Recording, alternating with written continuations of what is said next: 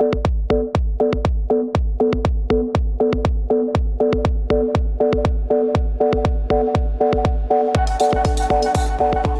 have Sean Lovejoy with us today, and I just want to say a couple of things about him. He is the founder and the CEO of Courage to Lead, and he's a coach to leaders all over the globe. Man, look, he's been a real estate developer. He's been a pastor. He's a husband, a father. I think he had a stint as an astronaut. I don't know what else he has not done in life, but we're really blessed to have him. He's going to be sharing about his book that has just recently come out, and he's here to share with us. I want you guys to lean in. He is a genuine person. He's from Birmingham. He's from the South, so it's okay. Like, you could trust him, okay? Right? But I want you guys, all three locations, come on, can we stand on our feet and welcome to the stage Sean Lovejoy.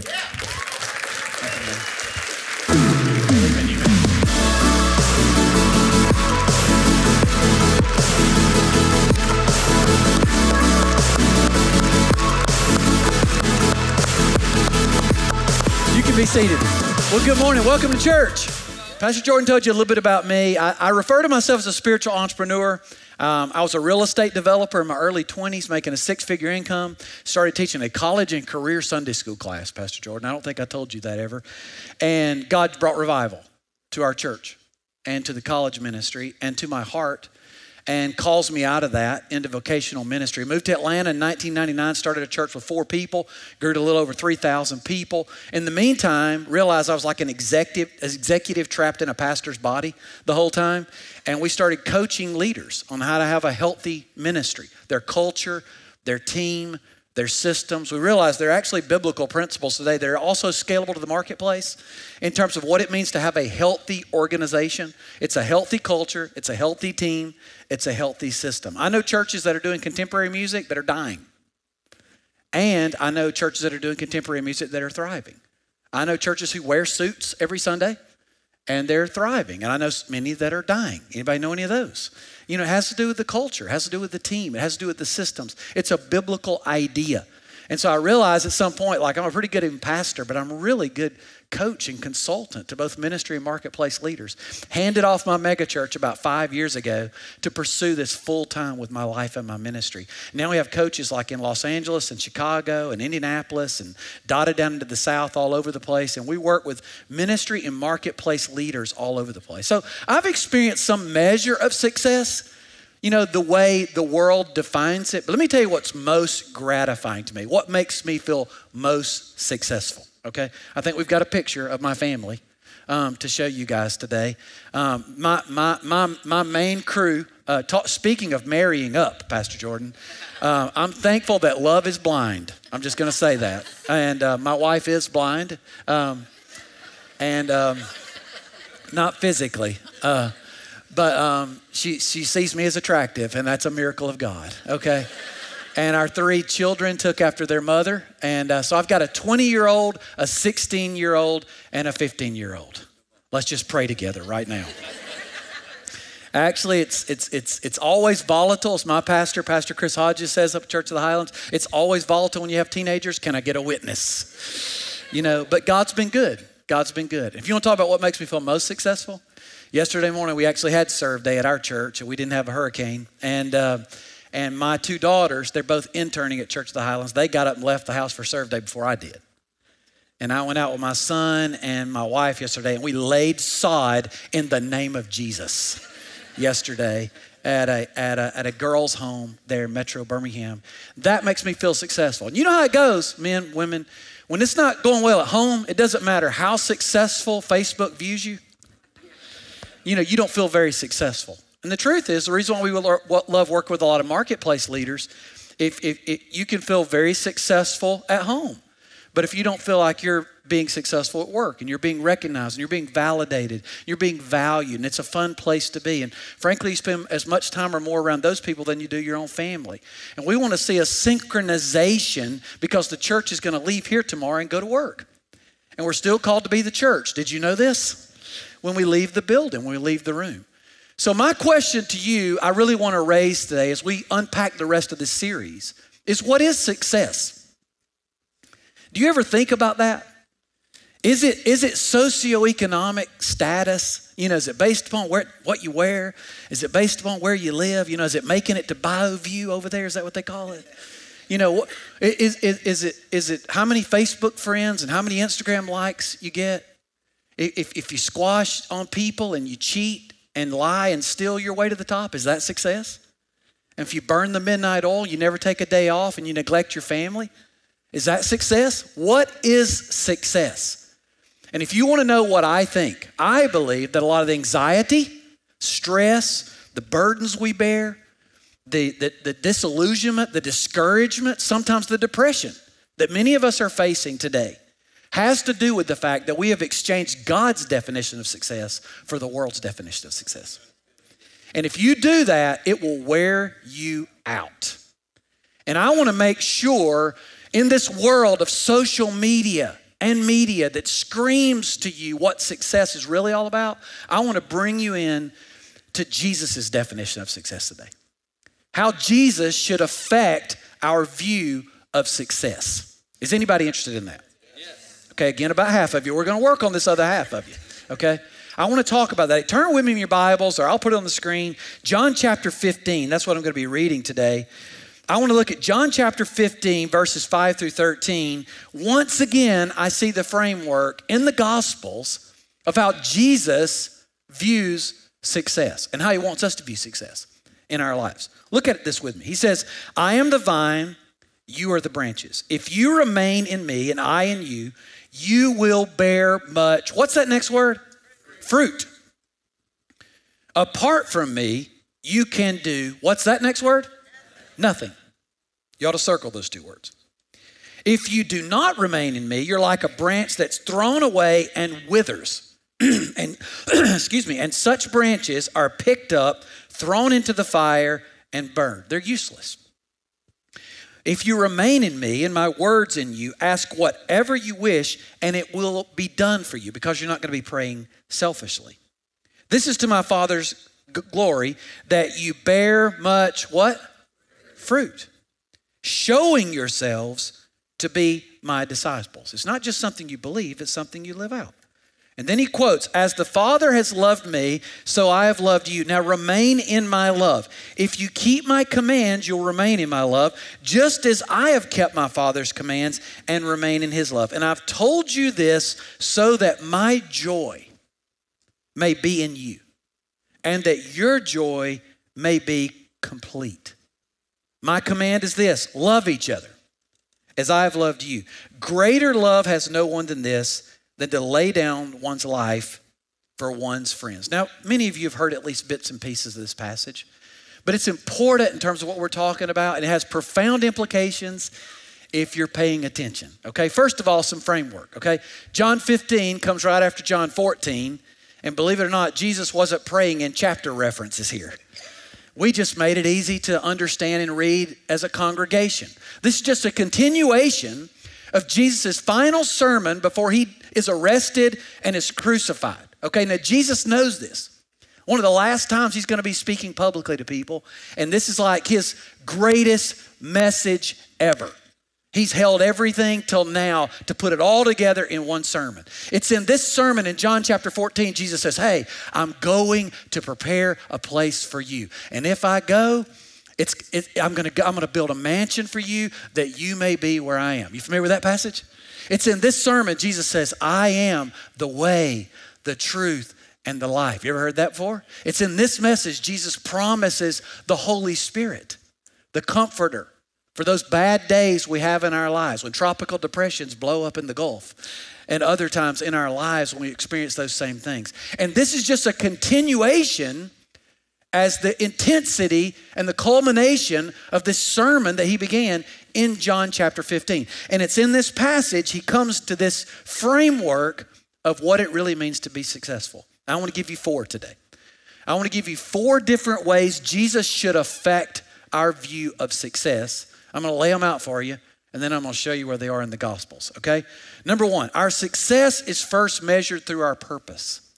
In Jesus' eyes, from his perspective, our success is measured through our purpose. Look back at John 15, verse 5. I'll put it on the screen for you. He says, I am the vine, you are the branches. If you remain in me and I in you, you will bear much fruit. Apart from me, you can do nothing. And now most theologians believe Jesus literally has in mind, he used illustrations and using little teaching points like this, like your pastor and other dudes, not new. Jesus preached sermons like this. And he said, you know what? It's like this. I'm the vine, you're the branches, and if you're healthy, if you remain connected to the main vine, I'm going to produce the fruit. It's beautiful. It's life. It's vitality. It's growth. The seeds are going to spread out to other people. It was an illustration Jesus was giving about how he defines his purpose for our very life. Jesus is saying, I am that one thing. I am that one person that pulls everything in order together, pulls everyone in order together, and I'm building the church. And when I build the church this way, the gates of hell won't even prevail against it. And he said, but if, the most powerful word in this passage is the word if you remain in me and I in you, you will bear much fruit. It's out of our relationship with Jesus that we find our purpose, by staying connected to the vine. Notice in the verse, it doesn't say anything about us producing fruit. It is not our responsibility to go and produce fruit for Jesus. He says, your purpose is to remain in me. And if you remain in me, if you stay connected vitally to me, then I will produce the fruit in you. In other words, Jesus, when it comes to purpose in our life, he values not fruitfulness, but faithfulness. Think about the great commandment. The Pharisees are sitting on the edge of their seat. They're asking Jesus. They had come up with 600 different commands. You talk about wearing people out. Listen, if you're not a religious person today, I want to encourage you. Jesus was not religious. In fact, his most harsh statements were for religious people. Religious people will put burdens and laws on people. All right? Jesus came to set us free from all of that. And Pharisees complicate things. Jesus simplifies things. So the Pharisees have come up with these 600 and some odd laws. They're like, Jesus, what's the most important thing? What does he say? Love the Lord your God with all your heart, with all your soul, with all your mind. Just stay connected to me. Just stay connected to the vine. That's all you have to do. And then he says, the second's like it, love your neighbor as yourself. All the law and the prophets hang on these commandments. You know what Jesus' purpose is for you? You know what? I can tell you absolute certain today what God's will is for your life today, okay? That you love him. You know what's cool about that? You can love God in any job. You can love God in Mississippi, okay? In South Mississippi, on the Gulf. You can love God in a blue-collar environment or a white-collar environment. You can love God when you're poor, when you're rich. You can love God when you're iPhone or Android.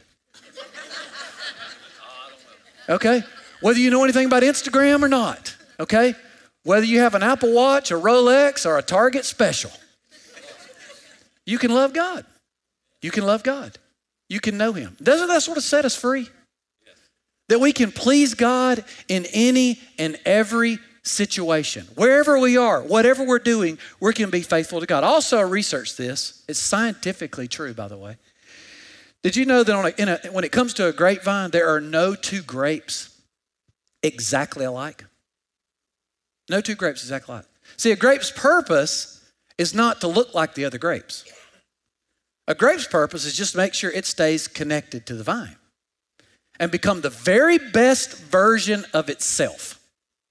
You know what our responsibility is? Not to be like somebody else. Not to keep up with the Joneses. Who are the Joneses anyway? Have you ever met those guys? I mean, we buy things to impress people we don't know and we really don't like. Think about it. And try to keep up with some fake Facebook life, and it's wearing us out. and trying to keep all these commandments and laws and be a good person. And we lay our heads down on the pillow today and said, I thought a bad thought and I criticized Pastor Jordan in my mind. And, I did this and I did that. And we lay our heads down on our beds every night. We feel like failures. My wife can be a perfect mom every minute of every day and lose it at 9:29 at night. You're laughing because you're guilty, ladies. And she will lay her head down and feel like a total failure for the whole day. Ladies, identify with that? Because we put expectations on ourselves that Jesus didn't place on us. Jesus never expected perfection from you. He died on the cross because none of us could be that and set us free. And he says we can wear the breastplate of righteousness put over our hearts to guard our hearts so we can live in freedom and be imperfect people. Is that good news or what? That's good news. And so our responsibility is not to be like somebody else. It's to become the best version of ourselves. You know what God's will is for your life? Be the best version of you. And here's the good news. Jesus taught this in the parable of the talents. He said there's a 5-talent person, there's a 2-talent person, there's a 1-talent person. Some of you I'm about to really set free, okay? How many of you are honest enough to admit, and you're self-aware enough to admit, you just may not be the sharpest knife in the drawer? Come on, show of hands right here in church, okay? All right, so I feel like that, okay? I'm from Odenville, Alabama, okay? Population 500. I boast about the fact that I graduated 13th in my class. We only graduated with 64. Okay? I'm a good 1.5 talent person. Okay? I'm from Alabama. Okay? We're 48th on every list. Thank God for Louisiana, Mississippi. We're all fighting right there for the bottom. You know what I'm saying? We're the best of the worst, baby. That's me. Okay? And I travel all over the world and I speak to leaders like I'm a constant overachiever. I'm a 1.5 and I operate at a 2.5. Like I'm an overachiever. So think about this. If you can identify with me and you're like a 1 or 2 talent person, we're not responsible for that much. I sort of feel sad for 5 talent people in the house. You guys are responsible for a lot. True? Am I speaking the truth? It's the gospel. Jesus says, it doesn't matter whether you got 5, 2, or 1. You know what your responsibility is? Be connected. Be faithful. If you just got a little, you just be faithful with it. I might entrust you with more, but if you're always criticizing and critiquing and comparing and condemning, everybody's got a little bit more than you've got, burying the one you got, you're going to lose what you have. You're going to wither away from the vine. I might as well throw you away. You're no good. You're useless. But if you'll be faithful, that's your purpose. Are you encouraged? So we measure our success through our purpose. Number 2, our success is measured through our priorities. Our success is measured through our priorities. He says, I'm the vine, you're the branches. If you remain in me and I in you, you'll bear much fruit. Apart from me, you can do nothing. This verse is not true, It's not true. Because I can do some things without Jesus. I can make a 6-figure income without Jesus. I've done it. I could pastor a church some Sundays without Jesus. I've done it. I've been very successful at times in the world's eyes and not successful in Jesus' eyes. I actually have discovered I can do a lot without Jesus. But Jesus goes on to qualify it later. I didn't read it earlier. Jump all the way down to verse 16 in this passage. I'll put it on the screens. He qualifies what he's talking about. What is he talking about when you can't do nothing? You can do nothing. You can't do anything. He says, you did not choose me, but I chose you and appointed you so that you can go and bear fruit that will last. See, I can do a lot of things without Jesus. It's just nothing of eternal significance. Nothing that he values. I can build my kingdom. I can build my thing. I can grow a crowd. I can command thousands. I can have a huge social media audience and not be successful in Jesus' eyes. That's why Jesus said, seek first his kingdom and his righteousness, and all these things will be taken to you. So Jesus measures success through our priorities. He goes back, going back to verse 8, he says, this is to my Father's glory that you bear much fruit, showing yourselves to be my disciples. He said, there should be something that people observe about your lives that demonstrate that you're staying connected to me. It's that order of priority. And it affects the way we look and the way we live. Jesus should affect what I do with my time, how I spend my time, and who I spend my time with. Listen, think about this. We created the 40-hour work week. All right, God set us up to work in a completely different rhythm. I don't believe in balance. I've never met a balanced person. Have you? Okay, I don't even think Jesus was balanced. All right, the Bible actually advocates this idea of living in rhythm. Okay, this is why we were created by God, okay, to work sun up to sundown 6 days a week. Okay, in biblical times, they got up at sunrise. Who are my early risers? Okay, and they didn't have Netflix, so they went to bed when it got dark. Okay, and then they got up the next morning. 6 days in a row, they worked 12 hours a day. Who are my mathematicians? What's 6 times 12? 72-hour work week. Does that encourage or depress you? Okay? That's how much we were made to work. Work is not a curse. This is before the fall. It's a blessing to be a steward of God's creation, provide for our families and work the soil, all of that. But then he says the seventh day, Sabbath, means to cease striving. Do you ever do that? Probably the most violated command in the Bible, if you want my opinion. We don't know how to stop striving. We don't know how to be still and know that he's God. We don't know how to go to work, bring our best, give our all, but then have a daily finish line. When we close that and we go home and we be fully present. You know what success is? It's being fully where your feet are. It's being fully present. My pastor says one of the sexiest things, man, you can say to your wife is, and then what happened, baby? I really do care. I'm really present. I'm really paying attention. I'm really be listening and not be backing toward the door or on ESPN app, whatever I'm doing. And so in my early 20s, my wife called me on the carpet for being a workaholic. And I repented of that. And I decided there's going to be a daily finish line and a weekly finish line in my house. Okay? Now I remember we had 2 girls come along, and then 16 months later we had a boy surprise come into the home. We got a boy the 3rd time. And I remember just walking through my door, just a few days after Paul had been born, and I literally said out loud, this stinks. This is hard. Just how difficult it was. Who's got 3 kids? Okay, 4 kids. Okay, we ought to pray for you now. You know, it's just, and then preschool is uniquely a challenge because they need you every waking moment. Amen? You know, and then you think it's going to get easier when they become teenagers. Oh, no. We call it girl drama at our house, and boy drama. And so there have been many, many times in my career over the last 15 or 20 years where I've known I need to switch from CEO Sean, senior pastor of a mega church Sean, whatever it might be at the time, to dad and father and husband. Statistics tell us that if you work outside the home, your first 7 minutes, interactions with your family members dictate the tone and temperature for the rest of the evening.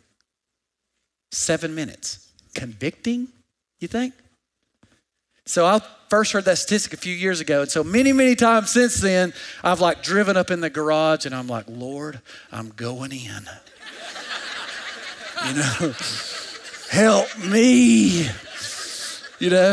I do not know what awaits me behind that door, but I know people need me. Success is being loved and respected by those closest to you. Not those on social media. Those closest to you. And so you got to decide whether you're going to prioritize your time in ways that honor Jesus. Prioritize your talents. You got to prioritize your talents in a way that honors God. Bring your all at work, but bring your all at church. Bring your all at home. You utilize your gifts and your talents to serve all those different environments in your life and always bring your best. Work hard, play hard. rest hard. Take the same passion to be father and husband and serve your wife, serve your husband as you do serving your friends. This is the way God wants us to operate. And then, of course, your treasure. And yes, 10% belongs to God, but 100% belongs to God. God cares more about what you do with 100% of your finances than he does with 10%. Every financial decision is a spiritual decision. We're just stewards. We're managing it. These are how we prioritize our life. So we measure our success through our priorities. Are you with me so far? Number 3, our success is measured through our passion. Our success is measured through our passion. He says in verse 11, John 15, he says, I've told you this so that my joy may be in you and that your joy may be complete. Joy is a fruit of the Spirit. And I think followers of Jesus ought to be filled with joy. We ought to have passion. Let's talk about the church for a minute, okay? You go back to the Old Testament. It's funny to me, Pastor, how they talk about, drums being in the church or, contemporary music and holy rollers lifting their hands. This is something that's thousands and thousands of years old. It's not a contemporary church movement. In the Psalms, they're clapping their hands. They're making a joyful noise. They're they're dancing in church. I don't know how you were raised, but I was taught growing up in church, here's a good Christian, okay? Don't drink, don't smoke, don't chew, don't kiss those girls who do, Yeah, you have to say that in the South. And then rock music was in there. And then, all of that was your list. And if you didn't do all those things, you were a good Christian. How many of you were raised like that? And when you come into church, you shut up in the name of Jesus. How many of you can identify with that kind of raising, okay? The problem is it's not biblical. It's not biblical. Jesus taught us that Pharisees are the ones who look like the prunes, shriveled up grapes. Disciples, man, they're full of life. They're full of passion. They've got joy in their heart, joy in their soul. Man, the gospel is good news. Did you know this? Did you know we've been set free from our sin? Did you know we've been set free from addictions and broken and we have freedom and our marriage has been put back together and we've been forgiven for a lot of junk that nobody in this room will ever know, and we thank God for that. And there's a lot to celebrate. There's a lot to celebrate. And yet, 85% of churches in North America are plateaued and declining in attendance. Why is that? I think I know. I've taught on a lot of their stages. I look out over the crowd. I see dead people. See one right back there right now? No, I'm just kidding. I see the walking dead. I see people who don't have any life, no passion, no excitement. They get excited at the football game or shopping event on Black Friday. When they come in church or when they go to work out to be salt and light, they act like prunes. And we're hurting the church. We're hurting the church. Music's not the problem. Preaching's not the problem. We are the problem. We got to get some passion about us. We got to get some passion about us. And we can't let little things that would normally rob our joy, suck the passion out of us. Suck the passion out of us. We can't allow that to happen because joy is a fruit of the Spirit. We have a black lab, a golden lab, and then my daughter is home from school. She's interning at our church, and she brought her dog home. So we got 3 dogs now. So I don't have grandkids yet, but I have a grandpuppy. Okay, Luna. And let me tell you, I'm going to be a great pawpaw. Because Luna and I, we have a special bond. She loves her pawpaw. And she's a mutt rescue dog. She's about this big, but she's beautiful to me. Okay, she's my grandpuppy. And she loves me, and I trust her. Now, she had chewed up some things around the house. And puppies will do that, And so it's my grandpuppy. I kind of overlooked it, and we were okay. But we had decided when we leave the house and it's storming outside, something like this, we let our labs come inside. So when Luna kind of moved on, we're like, what do we do with Luna? Do we let her in? She's kind of chewed some things up. We had this little crate we decided to start putting her in just in case she didn't get crazy and start chewing up something in the house. So about a month ago, I guess it's been about 6 weeks ago, our family was getting ready to go somewhere, and Trish said, hey, it's gonna be storming. We're gonna be going like 4 or 5 hours. And she said, go downstairs, let the dogs inside, and put Luna in her crate. And so I went downstairs and I let the dogs in. I'm about to put Luna in her crate, and my grandpuppy looked up to me with those little eyes. And I thought to myself, I can't, put her in there for 4 or 5 hours. Like, I'm gonna let her not be in her crate. And so, but I didn't tell anybody that I'd made this call. And so we all went up and got in the car and we left, and we had a great time. We were going 4 or 5 hours. So we're like 10 minutes from home, and Trisha speaks up, my wife, and she says, boy, I hope Luna's been okay in her crate. I don't know, man, you ever have that moment where you're like, do I come clean, or do I hope this works itself out? All the guilty men are laughing right now. And so I spoke up. I came clean. I said, I actually didn't put her in her crate.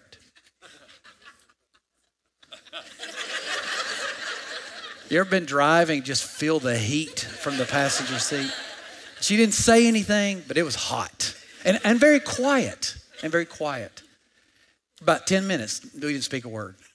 All I said was, I trust Luna. That's what I said.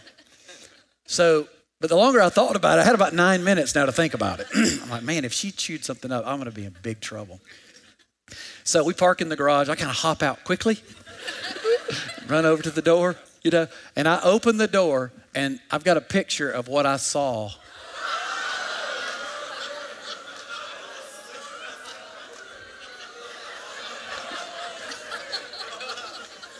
Yeah. God is my witness. I closed the door real quick and turned around. I said, baby, always say baby, man. Baby, she's chewed up the couch. I mean, could you imagine anything worse than that? I said, it's worse than you would think. I said, don't go crazy when you see this. Just stay calm. Literally, I did. And we opened the door to that, okay? The sofa was 2 months old, ladies.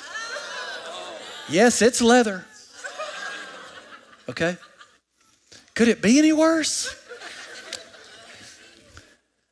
And they had, all three of them had like stuffing stuck all over them and in them.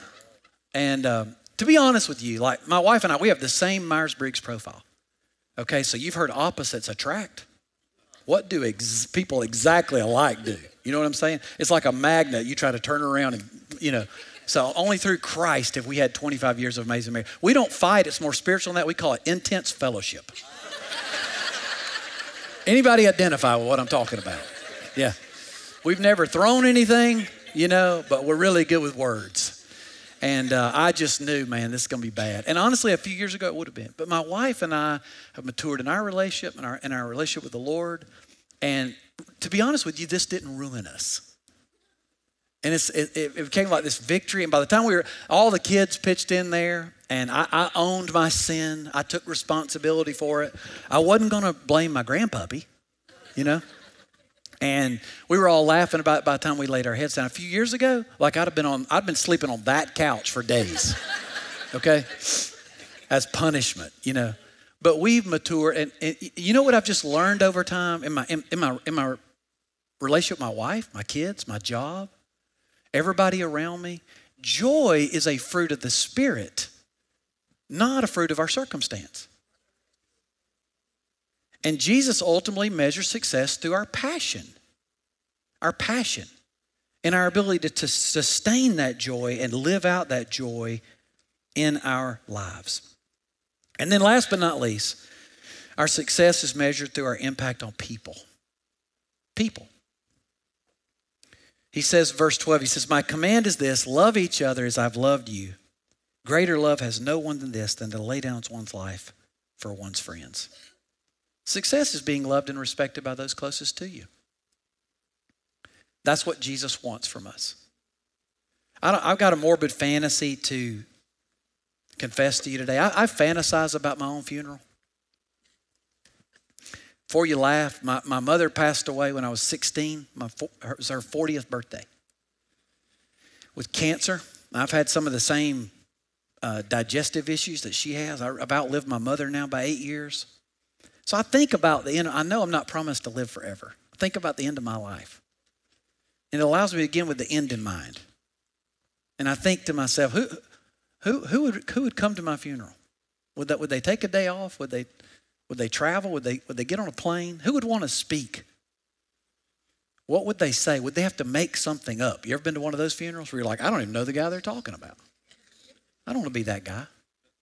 I want to lay my life down for Jesus and people in such a way that I have a lasting legacy with my life.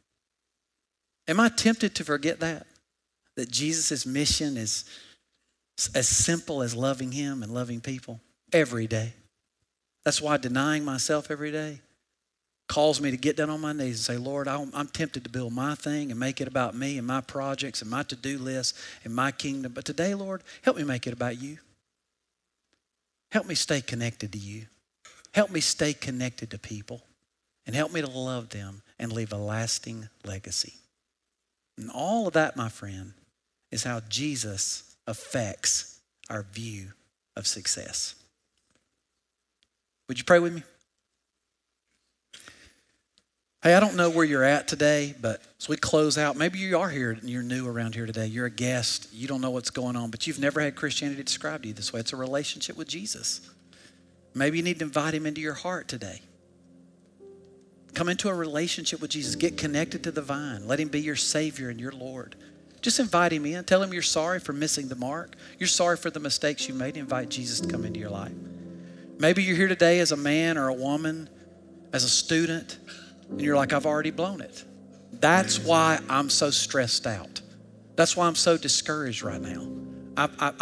I've exchanged the world's definition of success for Jesus' definition. Lord, today I want to come back to the simplicity of the gospel, the simplicity of following you, loving you, staying connected to you, and loving people.